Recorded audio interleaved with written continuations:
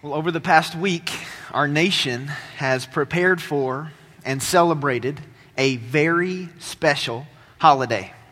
And I hope that you and your family had a very special Thanksgiving.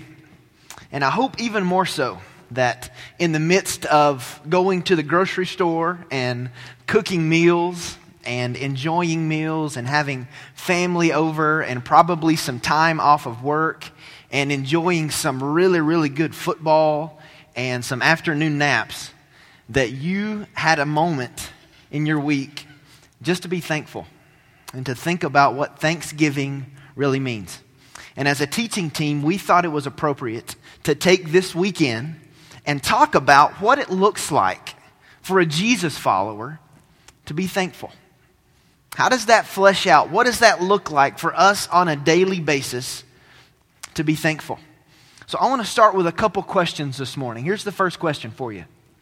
Who is someone in your circle of influence? Maybe your family or your job, your coworker, someone you know, who you would consider to be a thankful person. Someone you think about who has a lot of gratitude and who is very, very thankful. Who is that person in your life? Second question, and don't point or say anything or send a text or a note, but who's someone you would consider not to be a very thankful person? I said not to look at them. Thank you guys for that. But who's somebody who you would say, you know what, they're not very grateful? Who comes to mind? Well, in Luke chapter 17, Jesus gives some very clear characteristics of both of those groups. People who are grateful and people who are not. So if you would turn in your Bible to Luke chapter 17, that's going to be our text this morning. I'm going to start reading in just a moment in verse 11. And if you're here this morning and maybe you don't have a copy of God's Word or you just forgot it today, we're going to put this up on the screen for you so that you can read the Scriptures along with us. Luke chapter 17, I'm going to start reading in verse 11. While he, meaning Jesus, was on the way to Jerusalem, he was passing between Samaria and Galilee. As he entered a village, 10 leprous men who stood at a distance met him. And they raised their voices saying, Jesus, Master, have mercy on us. When he saw them, he said to them, Go and show yourselves to the priests. And as they were going, they were cleansed. Now one of them, when he saw that he had been healed, turned back, glorifying God with a loud voice, and he fell on his face at his feet, giving thanks to him. And he was a Samaritan. Verse 17. Then Jesus answered and said, Were there not 10 cleansed? But the 9, where are they? Was no one found who returned to give glory to God except this foreigner? And he said to him, Stand up and go. Your faith has made you well. This morning, what I want to do is I want to look at this story and kind of peel back all the layers so that we really understand what was taking place. And then I want to come back and pull out the biblical principles and some life applications for us to take away this morning. This is one of the most famous stories in all of the Gospels. I dare say you've probably heard this story before. You've heard a sermon on this story before. And this is taking place late in the ministry of Jesus. We are just 6 chapters away from Jesus being crucified. And so in verse 11, when it tells us that he is headed to Jerusalem, this isn't going to visit. This is going to Jerusalem for the very last time. And so you have to imagine, as this story was taking place, the cross is already in the mind of Jesus. He's already thinking about this unbelievable sacrifice and this unbelievable invitation he's going to extend to humanity through his death, burial, and resurrection. And as he's walking towards Jerusalem, he's between two places, Galilee and Samaria. And it was common, as this would happen, that you would encounter people from different places. And Jesus does that. He encounters 10 individuals. But these 10 are different. It's not just your normal crowd that you would walk by, because you see, these 10 men have a very, very bad physical disease called leprosy. And what is leprosy? Well, leprosy is probably the worst disease that a person in this day could have, apart from dying, of course. And it affected you internally and externally. John MacArthur, when talking about leprosy, says this: it causes the skin to lose its original color, to become thick, glossy, and scaly. It causes dirty sores to form and ulcers due to poor blood supply. It caused fingers to drop off or to be absorbed. Toes had the same effect.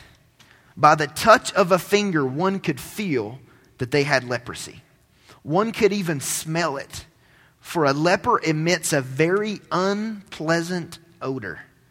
This disease-producing agent even affected people internally, specifically their larynx, making it very difficult to talk. A very, very horrific disease. And the 10 men that Jesus saw had this. Now, there were many forms of leprosy, but we know that these 10 had the worst form possible, because it says they met Jesus at a distance. Because you see, when a person was labeled a leper, they were not only stricken with a physical disease, but they were cast out of their city or their town. You see, lepers were not allowed to interact with everyday people. And there was even a law put in the book of Leviticus that said if a leper sees a clean person walking towards them, the leper was automatically supposed to begin to yell, "I'm unclean, I'm unclean." It was a horrible way to live life. They were absolutely disconnected from every form of society. I wrote this in my notes. Religiously, as well as socially, lepers were defiled in every way. They had no family, no friends, no job, no hope. They were walking illustrations of outcasts. Every aspect of their life was in isolation. That was the life of a leper. That's what they experienced day in and day out. And Jesus is making his way to Jerusalem, and he sees 10, and they cry out to him, and here's what they say: "Jesus, help! Jesus, we have leprosy. Would you have mercy on us? We've heard about your miracles. We've heard about your power. Would you be willing to have mercy on us?" Now, people crying out to Jesus for help was very common. Sometimes if someone had a loved one who was dead or dying, or maybe someone who was blind or demon-possessed, or they were crippled, they would commonly call out to Jesus when they saw him. And Jesus' response was often to go and touch someone to heal him, or to pray over someone to heal him, or he would do different things. But in this story in Luke chapter 17, Jesus does something that is very, very different and not typical for his ministry. He doesn't pray. He doesn't reach out to touch them. He gives them a command. When they cry out for help, Jesus says to them, "Go and show yourselves to the priests." Now, the priests in this culture were kind of like the city official and the health inspector. When a person was labeled a leper, the priests were the one to say, "I declare this person to have leprosy, and I cast them out of society." So, in turn, when a person was healed of leprosy, the priests were the one to evaluate them, declare them clean, and restore them to society. And the Bible said Jesus gave a command: look, go and show yourself to the priest. And the Bible says as they were in transition from seeing Jesus to going to meet the priests, that they were cleansed. And one of the coolest miracles in the Bible takes place. You see, this wasn't the first time that Jesus had healed a leper. If you look in Luke chapter 5, there's actually a story where Jesus reached out, touched a man with leprosy, and he was healed. Well, this story in Luke chapter 17 is 10 times as miraculous because it wasn't just one person. It was 10 that the Son of God healed of leprosy. And as these 10 begin to rush towards the priest and they're healed, there is one. Out of the 10, there is one who stops and has a thought. And he thinks about Jesus. And he said, I know everybody's kind of rushing back to society and their family and their job and normalcy, but there's something in me that wants to go back and say thank you. I've just been healed of the worst physical disease possible, and I want to go back and tell the person who healed me thank you. And this is very significant that he would have that thought. First of all, because he was by himself. His crew, the other 9, are rushing back to the priests, and they're gone. And he stops all alone and says, I want to go back and say thank you. But another reason it's significant is because he was a Samaritan. And you see, in this culture, Samaritans and Jews, which is what Jesus was, they didn't associate. And it wasn't just a little argument. They were very much at odds. There was actually a sign that was on the temple in Jerusalem that said this: let no man of another nation enter inside the barrier and the fence around the temple. Whoever is caught will have himself to blame, that his death follows. That was for Samaritans. And so for this guy to even have a thought about going and associating with Jesus, who was a Jew, was a big deal. Because they didn't talk, much less go and express any form of gratitude or any form of emotion towards each other. But nonetheless, the Bible says that this Samaritan goes running to Jesus, praising God. He falls down before him and says, thank you, thank you, thank you. He was probably crying. There was probably dust everywhere. And you can just imagine what must have stirred up in the heart of Jesus. To see someone he had healed, someone he had blessed and touched, be grateful. And then Jesus asks a couple questions. He says, I thought there were 10. Where were the other 9? And he shows the significance of the one and his boldness to come say thank you. And then he says, it gives me great joy as the one who has healed you, not only to bless you physically, but to heal you spiritually and give you life for eternity. And that's the story here in Luke chapter 17. That's kind of what's taking place. And I think within this story, there are 2 characteristics for us this morning about what it looks like to be grateful, about what gratitude looks like in the life of a Jesus follower. And I want to give you those this morning as we kind of unpack this passage. Here's the first one. The first characteristic of someone who is grateful. A grateful person recognizes the gift and recognizes the giver. A grateful person not only recognizes the gift, but they also recognize the giver. And there's one of these that we are very good at. All of us are very good at enjoying and recognizing what we've been given. We love to celebrate the blessing. We love to celebrate the favor. We love to celebrate what we have received. But I think there is a disconnect, just like there was with the 9, in not only celebrating and recognizing the gift, but also recognizing the source of where it came from. And in this one Samaritan, we see a beautiful picture of not only someone who is amazed at the fact that they'd been healed and they'd been touched and they'd received a gift, but also a man who was overwhelmingly grateful towards the one who healed him.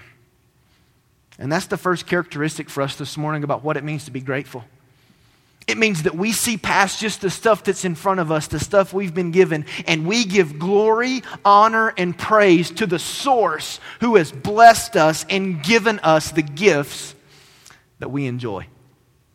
James chapter 1 says this: every good thing given and every perfect gift is from above, coming down from the Father of lights, with whom there is no variation or shifting shadow.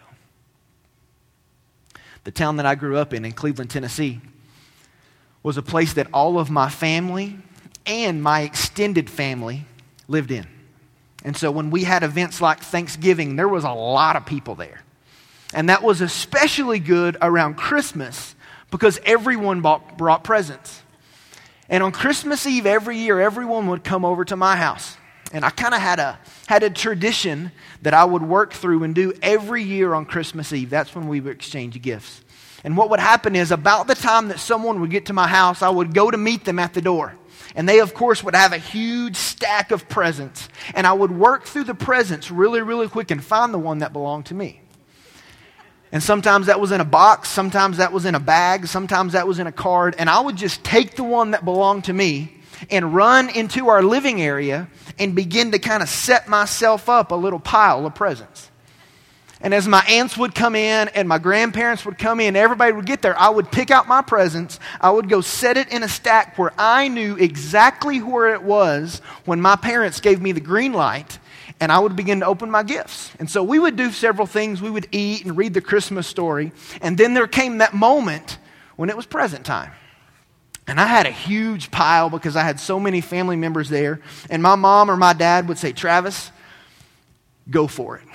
And I would absolutely begin to rip apart the gifts and the boxes and the cards and the bags and all of the gift wrapping and get straight to the heart of what the gift was that I had received. And once I had opened up all of my presents, I would put them all in my arms and run straight back to my room. And I would spend about 20 minutes playing with or trying on or enjoying the gifts that I'd been given by my family. And I'd spend some time doing that. And then later on in the night, there was always this really, really awkward moment. Because as my aunts would leave and my grandparents would leave and all that would go on, they would come and say, Travis, did you like what I got you for Christmas? And every year I would lie to them. Because I didn't have a clue who got me which gift. I never looked at the card that said to and from. So I would just say, yes, grandmother, I loved what you got me. Or yes, aunt and uncle, I loved what you got me. But the whole time the thank you was hollow because I didn't care who gave me the gifts. The only thing I cared about is that I got presents at Christmas. And in this story in Luke chapter 17, there are 9 guys who did the same thing.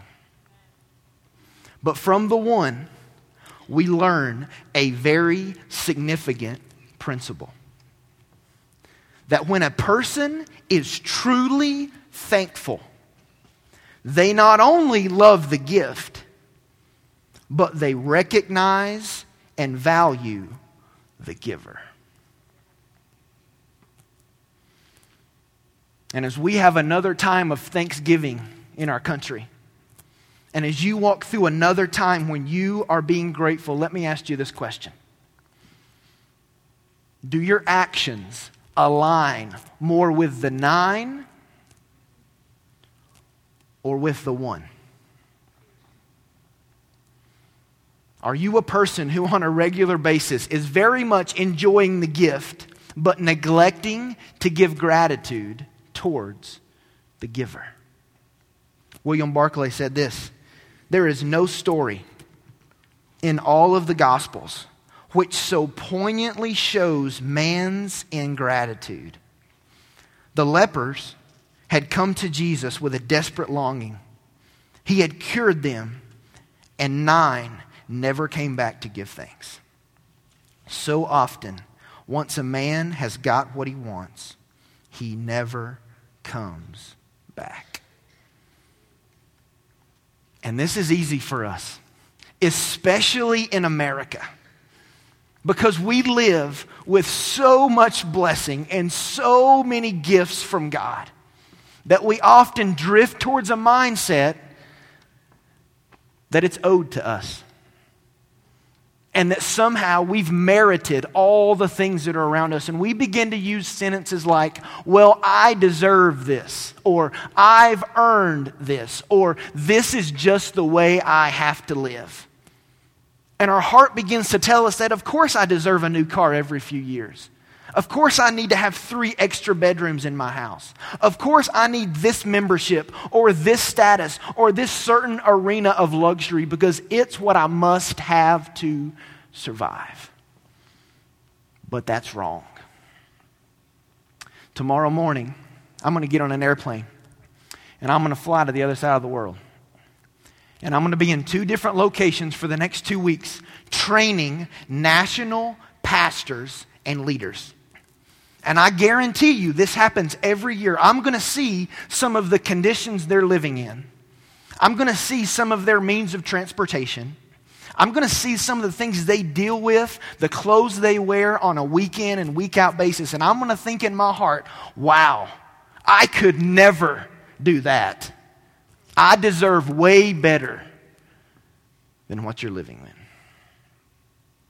And here's the truth. I don't deserve better.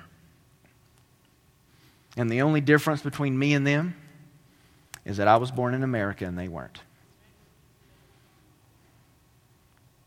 Here's what we deserve. We deserve an eternity separated from God. And anything above that is a gift. And we must live with a heart attitude that reflects that. And a thankful person here this morning does not only recognize all of the gifts, all of the blessings that you've been given, you will acknowledge the source and where those gifts came from. A.W. Tozer said this, be thankful, but be careful that you don't become so enamored of God's gifts that you fail to worship the giver. You see, the 9 thought that being restored into society was better, that seeing their family was better, that getting back to a normal life was better. But the 1 said those things can wait. Before I do anything else, I need to go and give credit and glory to the one who has healed me, to the source of the gift. And I hope for you that that's true. That you're not only looking at the gifts you've been given, and all of us have been given so many, but you are also acknowledging, like the Samaritan, the source that has given you those gifts. Here's the second characteristic of a thankful person. Gratitude always has an outward expression. Gratitude. A thankful person will always express that gratitude on the outside. And here's what I believe. That when our hearts really are filled with the things of God, how He loves us, how He has blessed us, and what He's given to us, there will be an outward expression in some form of that gratitude. People say all the time, I don't know what I have to be thankful for. I want to read you a section of Scripture from Psalm 103 that I think if you will put yourself in this passage, you will understand just how much we have to say thank you for. Psalm 103 says this, let all that I am praise the Lord. May I never forget the good things He does for me. He forgives all my sin and He heals all my diseases. He redeems me from death and crowns me with love and tender mercies. He fills my life with good things. The Lord gives righteousness and justice to all who are treated unfairly. The Lord is compassionate and merciful, slow to get angry and filled with unfailing love. He will not constantly accuse us, nor remain angry forever. He does not punish us for our sins. He does not deal harshly with us as we deserve. For His unfailing love towards those who fear Him is as great as the heights of the heavens above the earth. He's removed our sin as far from us as the east is from the west. The Lord is like a father to His children, tender and compassionate to those who fear Him. For He knows how weak we are. He remembers we're only dust. But the love of the Lord remains forever with those who fear Him. His salvation extends to the children's children of those who are faithful to His covenant, of those who obey his commandments. Let all that I am praise the Lord. Let me encourage you to do something. This week in your time with God, maybe you just get alone with that passage. Because there is a lot in Psalm chapter 103 that we can express gratitude for. A lot in us that should just boil up, and it should express itself on the outside, because the promises in that chapter of God's Word are true. And we should be thankful. But in Luke chapter 17, we see two tangible expressions of gratitude. And I want us to look at those for a moment, and then we'll be done. The first expression we see in this passage is that thanksgiving to God is expressed through our worship. Thanksgiving to God, our gratitude to God, is expressed outwardly through our worship. You read the story. The Samaritan stops and says, you know what, I'm not going with the 9. I'm going to go back and I'm going to say thank you. And the Bible says that he ran to him, glorifying God in a loud voice. We don't know what he was saying, but here's what we know. That it was glorifying to God, and it was loud. And I think there's something here to be said for the consistency of the praise of God on our lips.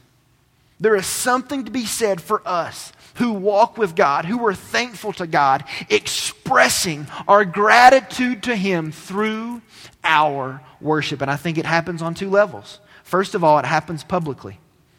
We try to create an experience every week that you can come and you can forget about all the stuff, and you can have a time in your week where you truly worship God. And I hope for you that a part of that worship is fueled by your gratitude for what he has given you. And that the thanksgiving that is in your heart is expressing itself through your worship. But it not only happens publicly, it also happens privately. And I hope as you navigate through your week that there are moments when you are just alone with God and his praise is on your lips, and you are offering up your worship in a spirit of thanksgiving to say, God, thank you for what you've given me. Thank you for saving me. Thank you for what you've done in my life. Thank you for what you've protected me from. Thank you for the ways you have guided me and led me to such a time as this. And our gratitude expresses itself through our worship. C.H. Spurgeon had a great quote, and he said this: prayer is not so heavenly an exercise as praise. Prayer is for a time, but praise is for eternity. I believe for us, there should be a consistent demonstration of praise lifted up to God, because we are so grateful for what he's done in and through us. Think about your life. Is your gratitude being demonstrated through your worship? Because if it's not, there are some things about God that you do not understand. Because if you're a Jesus follower in the room this morning, everything that I read in Psalm 103 is true of you and is a major reason for you to be grateful. But there's a second expression that is found in Luke chapter 17. Not only does the Samaritan express his thanksgiving to God through his worship, but his thanksgiving to God is expressed through humility. His thankfulness, his gratitude to God is expressed through humility. It says he rushes to him, glorifying God in a loud voice. And it says he falls down on his face, probably in the dirt. It wasn't pretty. It wasn't clean. It wasn't proper. But the dude was so grateful that Jesus had healed him. He didn't know anything else to do but express the greatest form of humility possible. And he fell down on his face in front of the Son of God and said, thank you, thank you, thank you. Do we have those moments? Do you have those moments? Not as an act, not to say you did it, but do you have moments in your life because you are so thankful that you express that through humility before the Son of God? Because here's what I can assure you. That when you detach from culture, you detach from your emotions, and you really just think about yourself, and I think about myself, and the broken, weak, helpless, dark person that I am, to realize that a holy God in heaven would invite me into a relationship where I could experience life, hope, and purpose. That is humbling. And when we get our hearts around that, it changes everything. It changes the way we talk to people. It changes the way we treat people. It changes the way we approach our day. It changes the way we view ourselves. It changes the way we view God. And I'm just telling you, I need moments in my day where I sit myself down and tell my heart, you're not as great as you think you are. And I just embrace the humility that I should have on a day in and day out basis. And if I'm guessing, the same thing is true of you.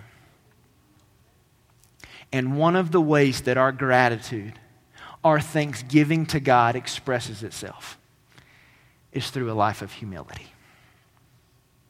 So let me encourage you with something. Maybe on Black Friday you didn't get all the deals that you wanted. Maybe right now the budget isn't everything you're hoping it would be. You take all that away, we are still a very blessed people. And we have, amen,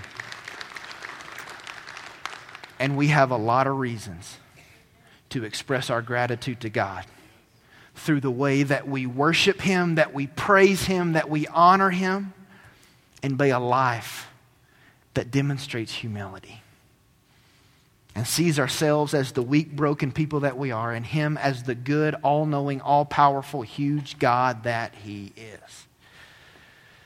That's the way our gratitude expresses itself, because gratitude will always have an outward expression. I was thinking this week about this Samaritan. And he has the moment where he falls at Jesus' feet and he says, "Thank you, thank you, thank you." And Jesus says, "I want you to stand up and go. Your faith has made you well." What was he thinking about when he was going back to meet the priest? He has this life-changing encounter with Jesus, and he's got to walk by himself all the way back to meet his family, to meet the priest, to be restored back into society. What's the song that's going on inside of his heart at that moment? And I thought about a hymn. And I don't know how many of you guys are familiar with the Baptist hymnal,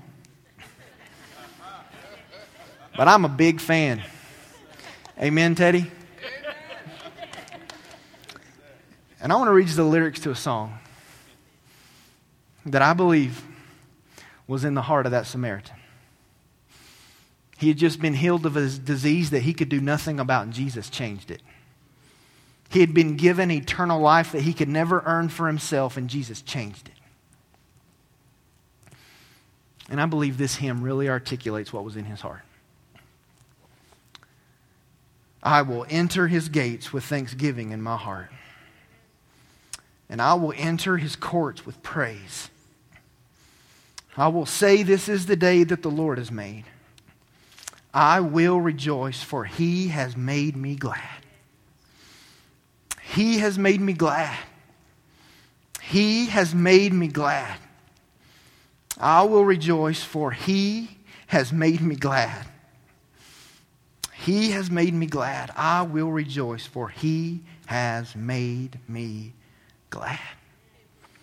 Not the stuff, not the gifts, not the blessings. Jesus made him glad. Are you glad this morning? And are you thankful to the one who made you that way? We hear stories every week that are tough stories. And I know there are a lot of people in our church who are walking through some tough times. But here's the principle we believe as a church. That when there is no apparent reason for joy, we can still find great joy in the Lord. Because for eternity, He has made us glad. I want to ask you 2 evaluation questions and then we're finished this morning. First question. Are you a grateful person? Are you someone who is thankful? Husbands and wives, are you thankful for your spouse? Are you thankful for the helpmate that God has given you? Parents, are you thankful for your family?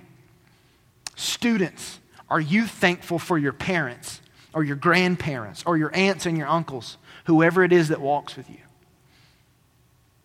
Are you thankful for your job? Are you thankful for your health? Hope, are you thankful for this church? Are you a thankful person? Second question. How are you expressing that gratitude? If you're here and you're Travis, I'm a thankful person today. Well, how are you expressing that gratitude? First of all, to God. How are you expressing to God that you are grateful? For the Samaritan, it looks like running and shouting glory to God and falling at His feet and saying, thank you, thank you, thank you. What does that look like in your life? How is the praise of God on your lips because He has done so much to bless you? But then how are you expressing your gratitude to other people? I would challenge you, if you're thankful for your spouse, would you tell them? If you're thankful for your family, would you tell them? If you're thankful for the people in this room, this community of faith, would you express that to them in some form? Because gratitude always has an outward expression. I would challenge you with that today. In the last part of this story, we see in verse 19, Jesus lets this man who's been healed know, listen, there's something greater than being healed of leprosy. And it's being healed of eternal death. And I hope for you this morning, if you've been rescued, that you would see yourself as an outcast who had a horrible disease and could never come near to God. But God in His grace said, I'm going to heal you. And I'm going to bring you close to myself and let you stay there for eternity. We have been invited to know Him, to walk with Him, and to worship Him as a people. And I hope that is something you are very, very thankful for. Let's pray this morning.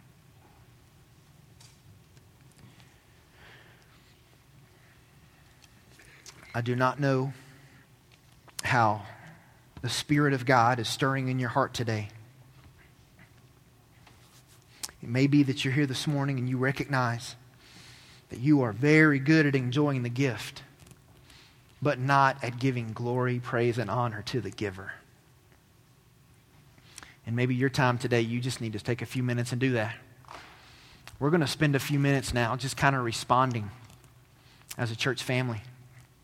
And maybe you're here this morning and you don't have a relationship with God. You realize today for the first time that there's something that separates you from a love relationship with God called sin. Did you know that God made a way where there was no way? And He sent His Son to the earth to wipe that sin, to pay for that sin. And He now invites you into a love relationship with Himself. And in just a minute, we're going to stand and sing. And we've got some pastors and prayer volunteers around the room. And they're here because they'd love to talk to you this morning. If you need a relationship with God, would you just go to them and say, I need to be saved? And they would love to walk you through, here's what that looks like. Here's how you come into a relationship with God. And we will celebrate with you this morning. But for others of us, I want us to have some time just to evaluate, to look at our own heart, to look at how our gratitude is expressing itself through worship, how it's expressing itself through humility. How is that fleshing out in your life, or is it? So I want to pray, and then I want to invite you to stand, and our team's just going to lead us in a simple song, just to spend a few minutes praising and adoring the Son of God. Lord, we are a grateful people today. And God, forgive us for the times we don't express that. That we get so enamored with what you've blessed us with or the gifts that we fail to recognize you as the giver of all good things. So God, I pray in these next few moments as we're just still before you, that you would receive our praise. God, that you would speak to us. And we could have just a few minutes, just like the Samaritan, to just be at your feet and to say thank you. We love you today, God.